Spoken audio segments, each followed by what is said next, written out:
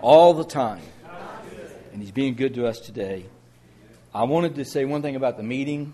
I think we've got 2 meetings in the annex after services. My meeting is going to go in one of the big classrooms, okay? And mine will probably happen before Jamie's. I know how he does meetings.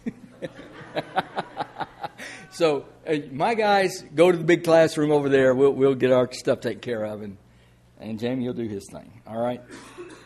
My pleasure to present to you today a dear friend of mine, a longtime friend of mine. Been 20 years since I laid eyes on him. Yesterday was the first time, and it was good.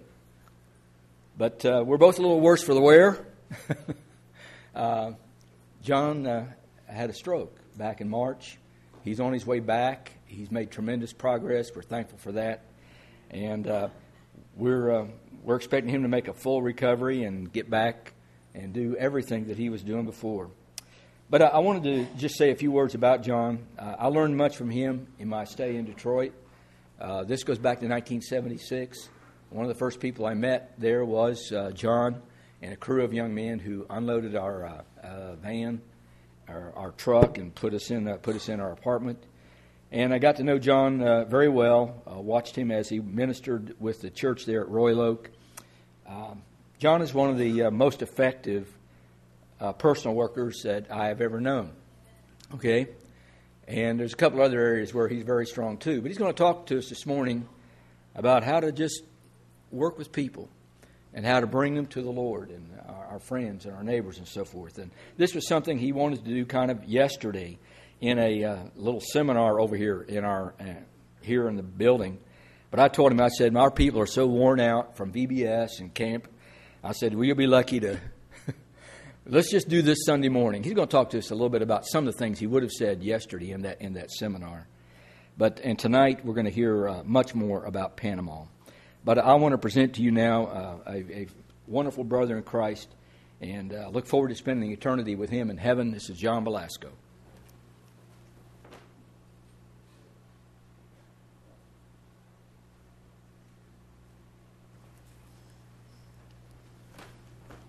Thanks. Usually I'm known for having visual aids. This is one. You'll see another one tonight. The one tonight is a frog. Frog, F-R-O-G. Fully rely on God. If you do, you'll be able to accomplish your dreams. Part of my lesson tonight is going to be dreams that you've always wanted to have never really been able to accomplish. I want to show you some people's lives who accomplished great things when they allowed God to help them. And that's what I'll be talking about tonight, the work in Panama. I don't know how many folks you got here, but in Panama you have 232 new Christians, 2 full-time preachers, a doctor and a dentist, and eventually we're looking for a pharmacist. We have a clinic down there in a church. I'll be talking more about it later. But I want to talk to you this morning. I first want to tell you I'm really proud to see the 10 Commandments up there. You don't see them very far in any place, because what thing you should realize is God didn't make any suggestions anywhere. New Testament, Old Testament, their commands. Continue my word, then indeed ye my disciples. Ye shall know the truth, and the truth shall make you free. He that rejecteth me and receiveth not my word hath one that judges him. The words which I have spoken shall judge them in the last days. I met a woman one time who said baptism wasn't her Bible. I was in Arkansas. I said, well, really? Let's look at it. She had taken a razor and cut the word baptism out of every single passage mentioned in the Bible. So it wasn't in her Bible for sure. The other thing I want to tell you is you folks are blessed. You got a beautiful building here. Your song leader's fantastic. I'm used to the best. The man that worked with me 31 years, Joe Maxwell, in Dearborn and also Royal Oak, has led singing for us. I could come down the aisle with one sermon in my mind, and I'd be sitting there, and all of a sudden Joe would get me so inspired, I'd change the sermon on the way up to the pulpit. He was that good. He made a mediocre preacher look good. I wasn't trained in public preaching. I spent most of my ministry in personal work. I was trained that way at Harding, and being able to reach other people for Christ. Now, when you mention personal work, I don't want to scare anybody, because when I get through today, I'm going to show you a positive way where you'll be able to use the talents you have to help this church grow. One of the sad things in the Detroit area, I first went there, the churches were real large. I had the smallest one. And now today there's some 40 people in these big, beautiful edifices, and they'll have to sell their buildings. You've got a good crowd here this morning, even though it's a holiday. You got to think very seriously about two morning services. I'm doing quite a few of them. In Florida, I'm speaking. In Michigan, I'm speaking. There are a congregation I'm going to. I'll be doing 2 Bible classes, 2 worship service, and 1 in Spanish Bible class and worship service. That way, that as the people get double the congregation, more people in, they then can start doing the building. It's just a shame to see all these large buildings sitting there all these years. The sad things that are happening. What I want to share with you today is this. Well, a couple more things. First of all, you're very lucky and very fortunate to have the singers you got here. You know, I come into the church, they talked about a cappella singing. I didn't know what it was. Came out of the Catholic Church. And if we're going to talk about being a cappella, we need to have the kind of music you have here. Today I felt like I had a little bit of heaven being here. If I seem short of breath, I am. My tongue was paralyzed, and I'm working at it. Also, you're very fortunate to have Steve and Serena here. You know, if he ever decided he'd like to go back to Michigan, there isn't a church up there that wouldn't hire him. He did a great ministry while he was there, got a great personality, and they both are great Christian people. They're a real asset to you at this congregation. And it's good to see the building you have, to hear the singing you have. It just made worship more meaningful for me this morning. What I want to talk to you about is some things. The very last thing I want to talk about is going to be very positive, uplifting. Most of the time when you talk about soul winning, people feel like someone kicked you in the stomach, and you say to yourself, oh, no, not that again. And they make you feel guilty. I'm not going to make you feel guilty. I'm going to try to help you. That's my role. That's what I'll be doing in Panama, is teaching the people down there more about the Scriptures, how to win your best friend to Christ, and how to keep your best friend in the church. And now, the background and experience, I've been in the ministry 54 years. I'm 76 years old, and I've started right off as I was converted, teaching people the Bible. I didn't even know it myself.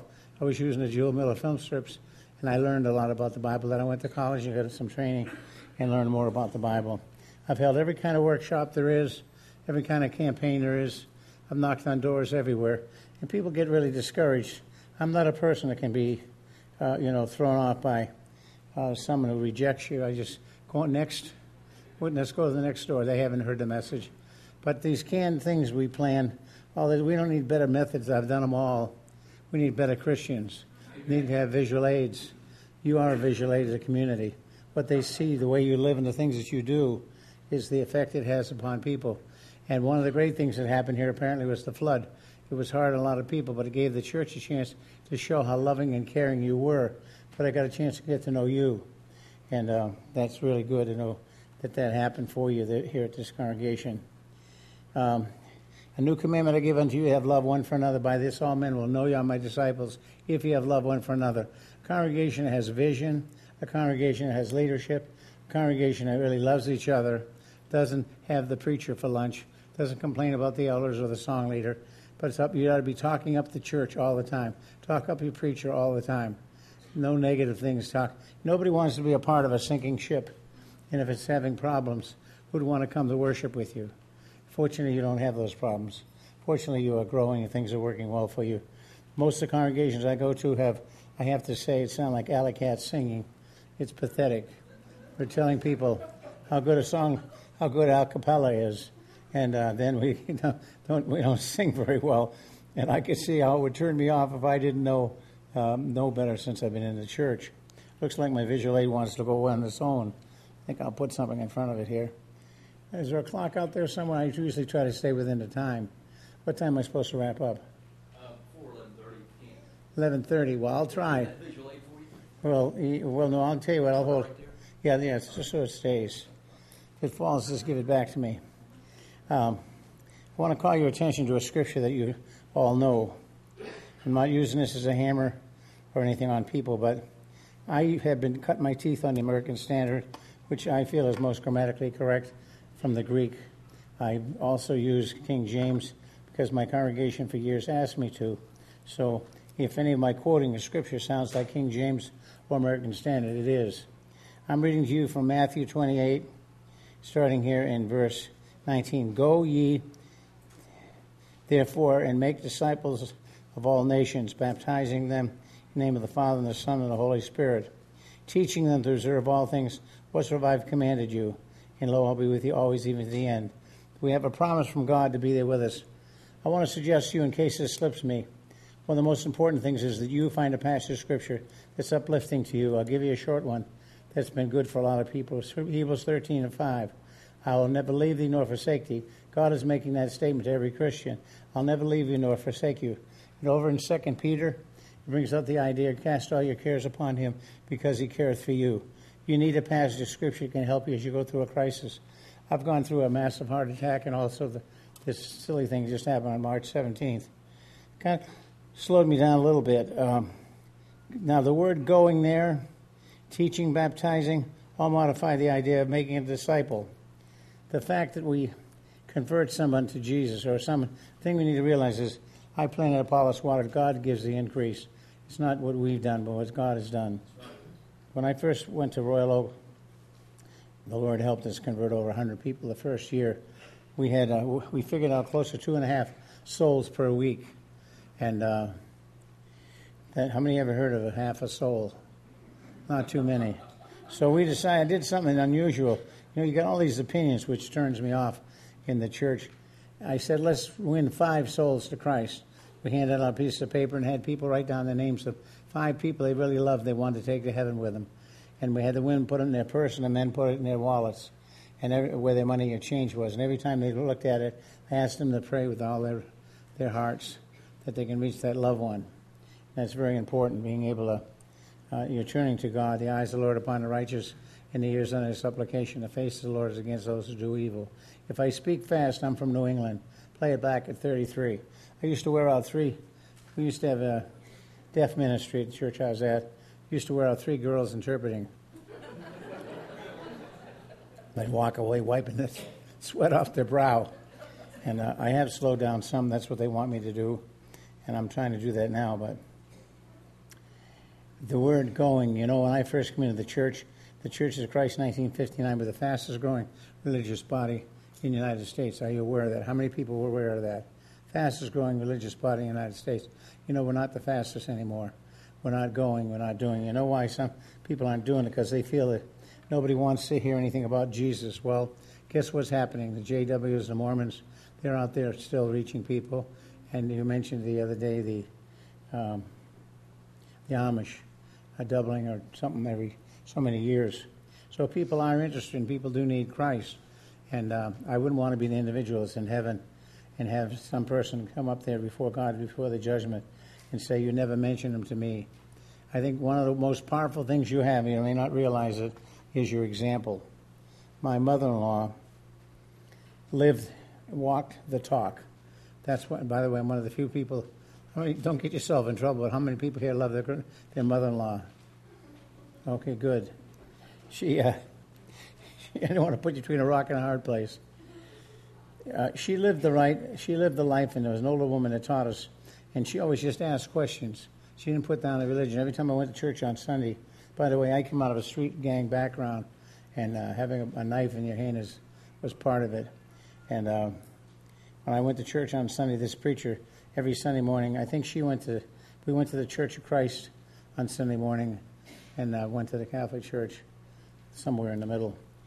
And he would cut the Catholics. I felt like I'd been in a knife fight. He'd cut Catholicism all the time. And fortunately, one day, by mistake, they invited a guy in there. They started talking about that Jesus loves you. I started thinking about that. You mean someone who really loves me? Who cares about me? Jesus loves every one of you. Every one of you are important to him. And because of realizing that Jesus loves me, and the teaching and example of visual aid of somebody actually living what they believe, walking the talk, I came down the aisle. Now, you don't know this about me, but when Steve one time called me a beach whale, I weighed 285 pounds. I was into power weightlifting. I'm one of the few people you'll ever meet that broke the 500 bench. Also affected my chest. But as you gain weight, you gain strength. And then I went on a diet after that. I wasn't there. You took my place or something. People, I saw myself in the mirror. I said, "Oh my goodness, is that what I look like?"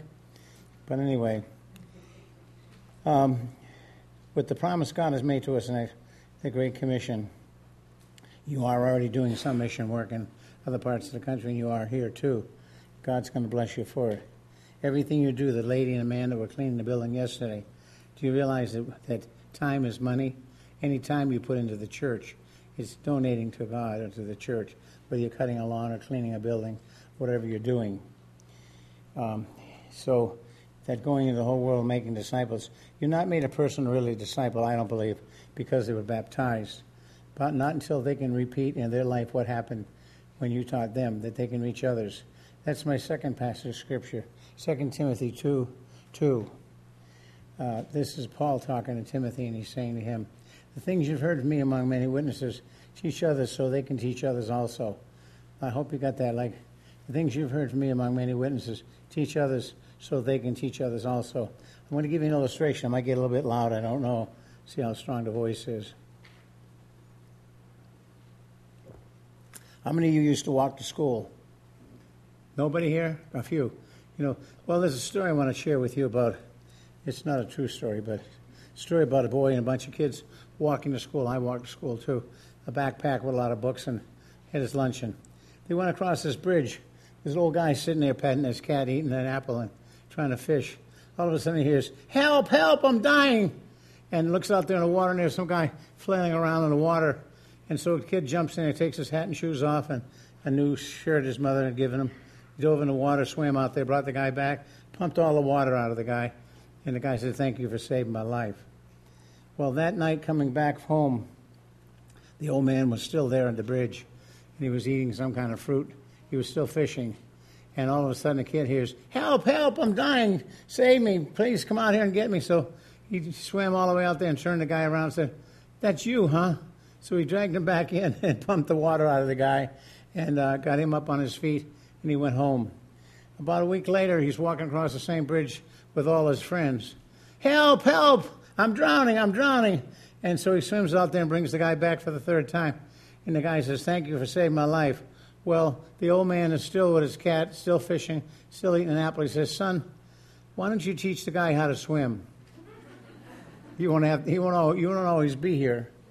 And teach him not only how to swim, but teach him how to help other people to learn how to swim. And because you're going to be doing this the rest of your life. That's the illustration of 2 Timothy 2:2. The things you've heard among many witnesses, teach it unto others, so they can teach others also. I think when we convert someone to Christ, we want to convert them to the point to where they're willing to be able to share. Every man should be able to give an answer concerning the hope that lies within him. And if you cannot share what God has done for you and how God has helped you, that's kind of very sad. How would you expect someone to believe what you believe if you can't show how prayer, life, how the Bible, and the Word of God has helped you? The only authority you have, I have one of these little, I'm trying to find my big Bible this morning. I couldn't find a little small testament. That's your authority. We have a king. He's in heaven. And back a number of years ago, our people revolted against the King of England so that we got our independence in this country. I'd like to encourage you to pray for all the veterans and all the people that have lost their lives and their loved ones. I'm what you call a Korean vet. And the sad thing, you go into the VA to see the doctor, and now you see these young girls, no legs, no arms, with their face just blown off. It really tears you up to see that. I was a 17-year-old kid, and the whole gang joined. This was what we thought we should do. And they go over there and taught how to survive. Survival is taking other people's lives. Surviving is staying alive through the night and the next day. And then you come back home into a normal society, and it's very difficult for them. They have a wife and children back there. It just tears their hearts out with all the different things that happened. So please pray for them. And if you get a chance, help wounded warriors with all the things that happen in their lives. Well, the third thing I want to talk about today, bring this to you, thought was this. This is the best situation, I think, after 54 years of teaching people and converting people. Everyone in this room has different talents. Now, I was a gourmet chef. How many of you can say that? Not very many. But you get mechanical, I'm in trouble. Put me in the kitchen, I can cook you a good meal.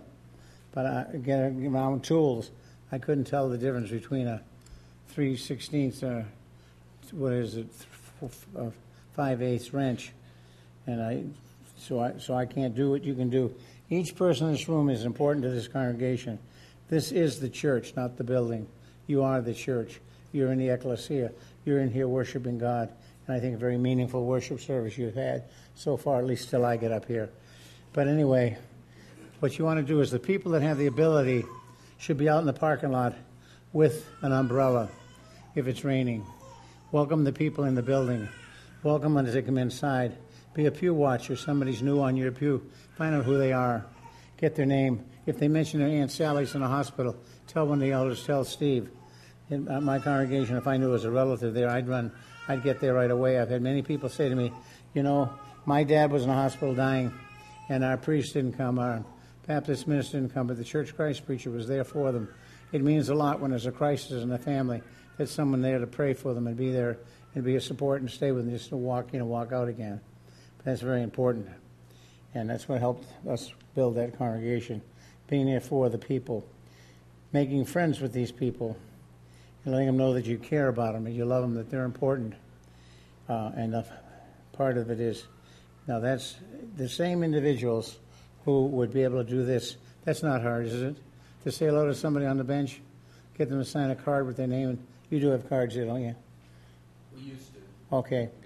Have them put their name on them and hand it into the preacher or hand it into the elders so somebody can follow up with it.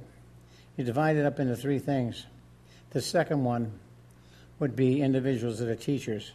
Here's what I used to do. I would go to a congregation, I'd walk in, I'd say, who are the people who used to go to church here? What's their names, where they live? I'd go visit them.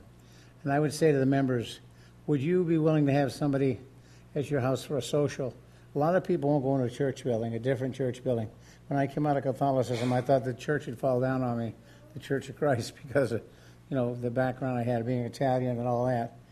So what I'm suggesting here to you is it's a very important thing that you let people feel like they're part of the family of God. They may not yet be converted, but not to be judgmental, not to be cruel or harsh, but through love, try to lead them to the Lord. Do it with kindness and love. I would invite people, they'd invite me to their house in a social because other people wouldn't go to a church. Then I take over, set up Bible studies, and then I did the follow-up.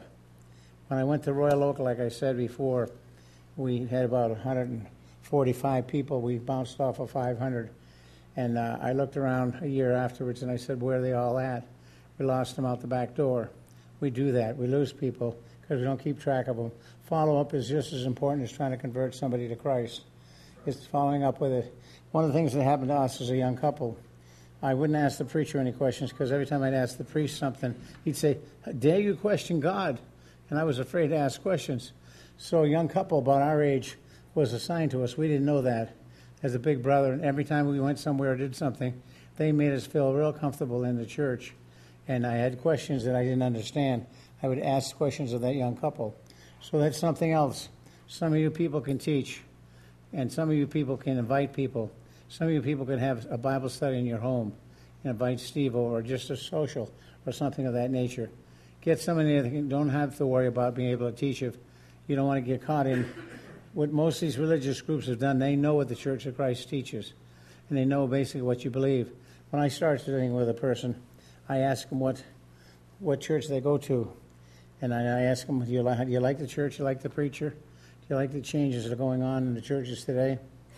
And I would ask those questions, and the people, they would react in such a way that I could find out where to start. You walk in with a canned program. I'm going to take you through these scriptures. I see already they haven't been that effective. I go in, I want to know, I'll take this young man and pick on him for a second. Say I don't know, really I don't know you anyway. But I ask you, well, what do you believe about it? So you're Lutheran, you're Presbyterian, whatever your background is. And then once I know where you're at, I know where to start. Instead of coming in and just dumping on you the certain thing we plan to do, knocking at doors. A lot of people have been discouraged at the door knocking. You get 1 to 3% response. The largest campaign I was ever in was down in Houston, Texas. Went to 1,700 families on one day where we had a large church. And of that, we had a 1 to 3% response. And people get discouraged. Not seeing that happening, but there's an approach to do it. That is where everybody is doing their part. Now, as far as teaching is concerned, and by the way, I got this visual laid up here, this ball. Team teaching, have you ever heard of that before? We'll say a husband and wife will do the teaching. He does the teaching. The wife follows right along with what's going on. She's on top of what's happening. And sometimes people draw you away from what the subject, or they change the subject. There was a fellow I was trying to reach in the hospital. Every time I talked about him being baptized, he would change the subject. But what happened, now let's hope this hand's very good. This is the one that's... Now, Serena would say, hey, Steve, let's look at this verse. She's already studying right along with him. She knows where they're at, where they're going. This other person's got Steve, I don't believe, backed in the corner, but maybe got him off on another track. She throws the ball at him by just suggesting a verse. He takes the scripture, and then suppose the person rejects that one too. I usually overload you with so many scripture all on the same subject.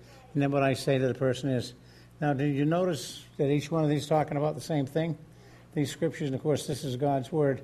You've got to establish the authority as being the Bible if you expect to get anywhere with anybody. Then you've got to live it and be the example for the individuals. But I learned that. I don't have any new ideas. What I do is I've learned from other people. There isn't a person I have met I can't learn something. I don't have all the answers. I don't have all the questions. But I've been doing this for 54 years. I've tried every style and every type. I think this probably would be the best approach because it gives a person a chance to get to know Steve, get to develop a relationship with him, a chance for him to study with him. He would be as capable as some others here. Maybe I don't know. I'll tell you something that bothers me in some of the churches I'm in. The majority of the members don't know their Bible. Somebody says, well, I read through the Bible this year. Did you spend any time meditating, reflecting on the Scriptures? I want to suggest to you that you spend some time in the book of Colossians. Read it over and over again. Master the book. When I first came into the church, they said to me, well, if you're going to be a preacher, you're going to have to master the book. I took a look at that and I said, oh, how will I, these guys, there's no Tom, Dick, and Harry in there. All got funny names. And I couldn't read very well. And let me put it this way. Say in this room, all the ice cream you ever eat in your life is filling up this whole front of the church. You take one look at it, you might get sick. Say, I can eat all that now? No. Sufficient unto the day is the evil thereof. Live one day at a time. And as you're living one day at a time, I used to eat ice cream almost every night. You don't have to learn it overnight, but I suggest that you study, you meditate, and you reflect on the verses and ask yourself, what's in chapter 1, what's in chapter 2, what's in chapter 3. I believe you can lead some of the Lord by knowing the book of Colossians and Galatians. The prison epistles, the 4 of them, are excellent books that could help you. There's many different approaches people have, but if I come in with a canned thing, the person almost feels like I'm manipulating him. But I say, listen, why don't we study a book in the Bible? How about the book of Colossians? When you get in Colossians, you run into the singing, you run into a number of other scriptures within the church. Except for the doctrine of the last things, you can answer most questions about husbands, wives, children, that type of thing by the book of Colossians. Very small book, but has a lot of info in it to help you. Concentrating on one book at a time so that you know the Bible, so that you can share the scriptures. The other thing I have for people, I have a thing called A through Z. It's alphabetized subjects, like propitiation. Say you don't know what propitiation and the foreordination, predestination is. You look up P. Right beside it, you find the scriptures. And that's something that they would have in their hands, the teachers, the assistant that's doing the teaching, Serena. And the scripture would be there, at least 3 of the most important scriptures. When I get this completed, I'll send you a copy of it. I've been working on it for years. And what I suggest you use it for a Bible class, because what I did is every time I did it, I had people make mistakes and mess up the typing, but also people come up with subjects I didn't have on it, and because you got to be prepared for most of the things. I've trained myself a lot like a JW. I know what you believe, whatever church you are, whatever religion you are. I know exactly what they teach, and then I find out from you what you believe. Then I know where to start with it. One of the saddest things is that we can't be able to give an answer to every man concerning the hope that lies within us. You should be able to tell people how God would help you. I had what they call a credible ministry. My credible ministry was part of the follow-up. That was, the first one started with a lady, I hope I say this correctly, mastectomy. I had her go to another young woman who was going to have the same thing, and she was a comfort to her. The woman said, well, this awful thing has happened to me. There's not a person in this room that's not going to face some kind of health or financial situation in life, a downer, it's going to make life negative for them. I suggest like an old penny, you make it shine by showing them what you can do with what's gone on in your life. You can help other people by showing them how the Lord helped you. We had a guy that had a stroke at our church that every Thursday he'd go to the hospital, talk to stroke patients, talk about how prayer and how God helped him in his life. Now, here's what's happening. The other guy's laying in bed, can't see, can't move, and this other fellow's saying, hey, I've been there. I've done that. I understand that. That's why I did the Credible Ministry. I wanted people to go in there and talk to people about things that I'd never understood, and that way it would help the other individual. By the way, one of the things I'd like to suggest to you is this. When you're talking to these individuals, my favorite song is Hold to God's Unchanging Hand. Of course, Amazing Grace is too. Would you like to face eternity alone, by yourself with nobody there, or be holding on to God's unchanging hand? Have him help you through it. Read me Shadrach, and Abednego. Yeah, they had a crisis in their life. Yes, you have crises. We're going to have a lot of them. But they prepare you for the next one. Shadrach, and Abednego, he took them through the fire. If you're holding on to God's hand, he's going to take you through the crisis, through the challenge you're facing, no matter what it is. I had one young man whose wife got involved with another fellow and had a baby, and this guy has grown like a giant, learned to forgive and to move forward with his life. Every time I find someone that had a problem like that, I send this guy, Mark, out to see them. Mark will talk to them, and he said, hey, I've been there. I understand what you're going through. It makes you feel better when somebody's there. In fact, it worked for me for the heart attack I had. Just before I went in for they hauled me into the hospital. Doctor saved me in the emergency room. One of these guys that had a heart attack was back on his feet. His name was Jerry. He came there, and all the things, everybody's got suggestions. But I listened to Jerry. Why? Because he'd been there. He'd done that. What crisis in your life have you had where God has helped you, where your prayer life has helped you, where your special passages of scriptures have helped you? Instead of it being a downer in your life, it's a ministry. It's a ministry to other people to help them.